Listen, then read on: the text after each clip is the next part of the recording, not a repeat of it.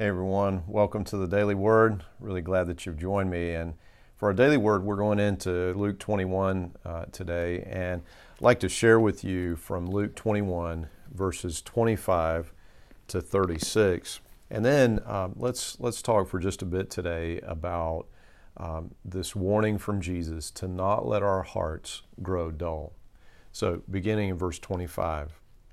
And there will be strange signs in the sun, moon, and stars. And here on earth the nations will be in turmoil, perplexed by the roaring seas and strange tides. People will be terrified at what they see coming upon the earth, for the powers in the heavens will be shaken. Then everyone will see the Son of Man coming on a cloud with power and great glory. So when all these things begin to happen, stand and look up, for your salvation is near. Then he gave them this illustration. Notice the fig tree or any other tree. When the leaves come out, you know without being told that summer is near. In the same way, when you see all these things taking place, you can know that the kingdom of God is near. I tell you the truth, this generation will not pass from the scene until all these things have taken place. Heaven and earth will disappear, but my words will never disappear. Watch out. Don't let your hearts be dulled by carousing and drunkenness and by the worries of this life. Don't let that day catch you unaware like a trap, for that day will come upon everyone living on the earth. Keep alert at all times and pray that you might be strong enough to escape these coming horrors and stand before the Son of Man. Now, the return of Jesus is the culmination of the kingdom of God. It is the completion, the fullness of the reign of God come upon the earth. The kingdom of this world will have become the kingdom of our God and of His Christ. Everything will be as God intends. There will be a new heaven and a new earth, as heaven and earth will be one, and God will dwell in the midst of His people. We look forward to that day, because on that day there will be no more sin, no more disease, no more mourning or crying or pain. We will enjoy the very manifest presence of God for all of eternity. We will praise God. We will enjoy one another.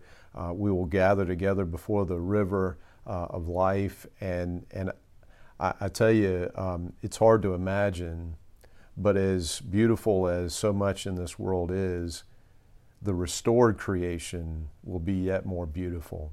What an amazing thing we will experience then. And what that will mean is the complete overturning of all of the powers of darkness, everything that has brought corruption and suffering upon God's good creation. And that overturning will create turmoil. There will be a breaking of these powers from the spiritual realm, and the physical realm, the spiritual realm will be shaken. And Jesus says there will be signs of this. And then we will see Jesus coming on the clouds of heaven. He will come in power and in great victory. And at that moment, He says that we should stand up, that we should look up, because our salvation is near.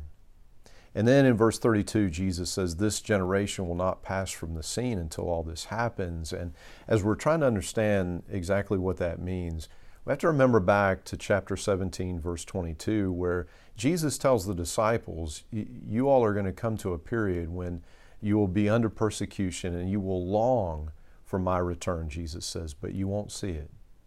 And so as Jesus is talking about a generation here, it's really a broader category than just like a 20-year span, like everybody born within this span is that generation.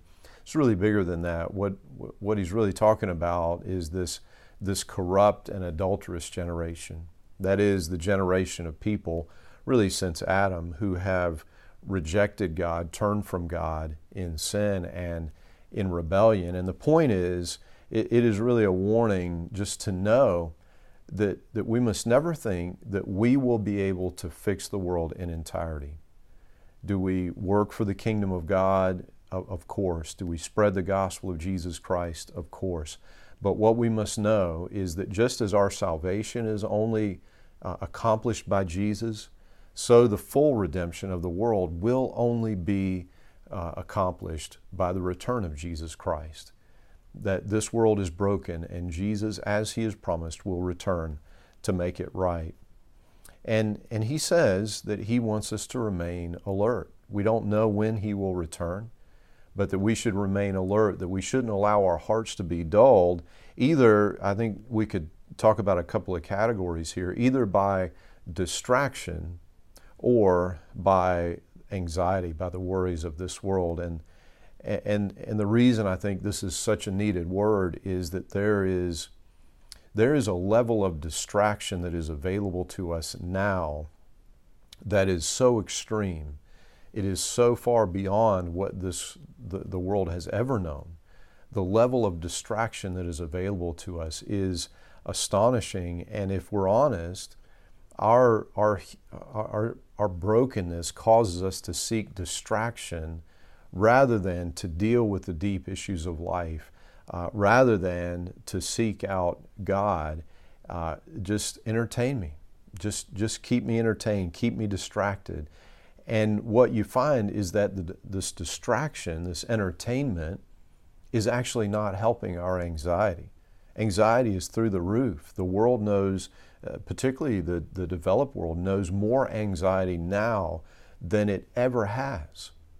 And so the entertainment, distracting ourselves, isn't actually making things better. It's actually making things worse. And so Jesus says, don't let those things dull your heart. And friends, the only way that I know how to do that, how to keep the world, its distractions and its worries and anxieties from dulling our attention, from dulling our alertness to the coming of Christ, to keep the world from dulling our hearts, is to keep our eyes fixed on Jesus now. Just as on that day He says, when these things begin to happen, stand up, look up, your salvation is near. Just like on that day, we're going to be looking at Jesus Christ on this day called today, as we watch and wait for Him, as we long for the coming of His full redemption. We look to Jesus Christ. We seek Him continually. We love Him. We pray. We converse with Him. We listen to Him in the Word of God. We do everything that we can to stay in His presence and to live by His Word. In these ways, we keep ourselves from distraction and from anxiety and worry, dulling our hearts to Jesus Christ. And may it be so in His holy name. Amen. Amen. And friends, until we get a chance to speak again, I pray that God would bless you and that He would keep you.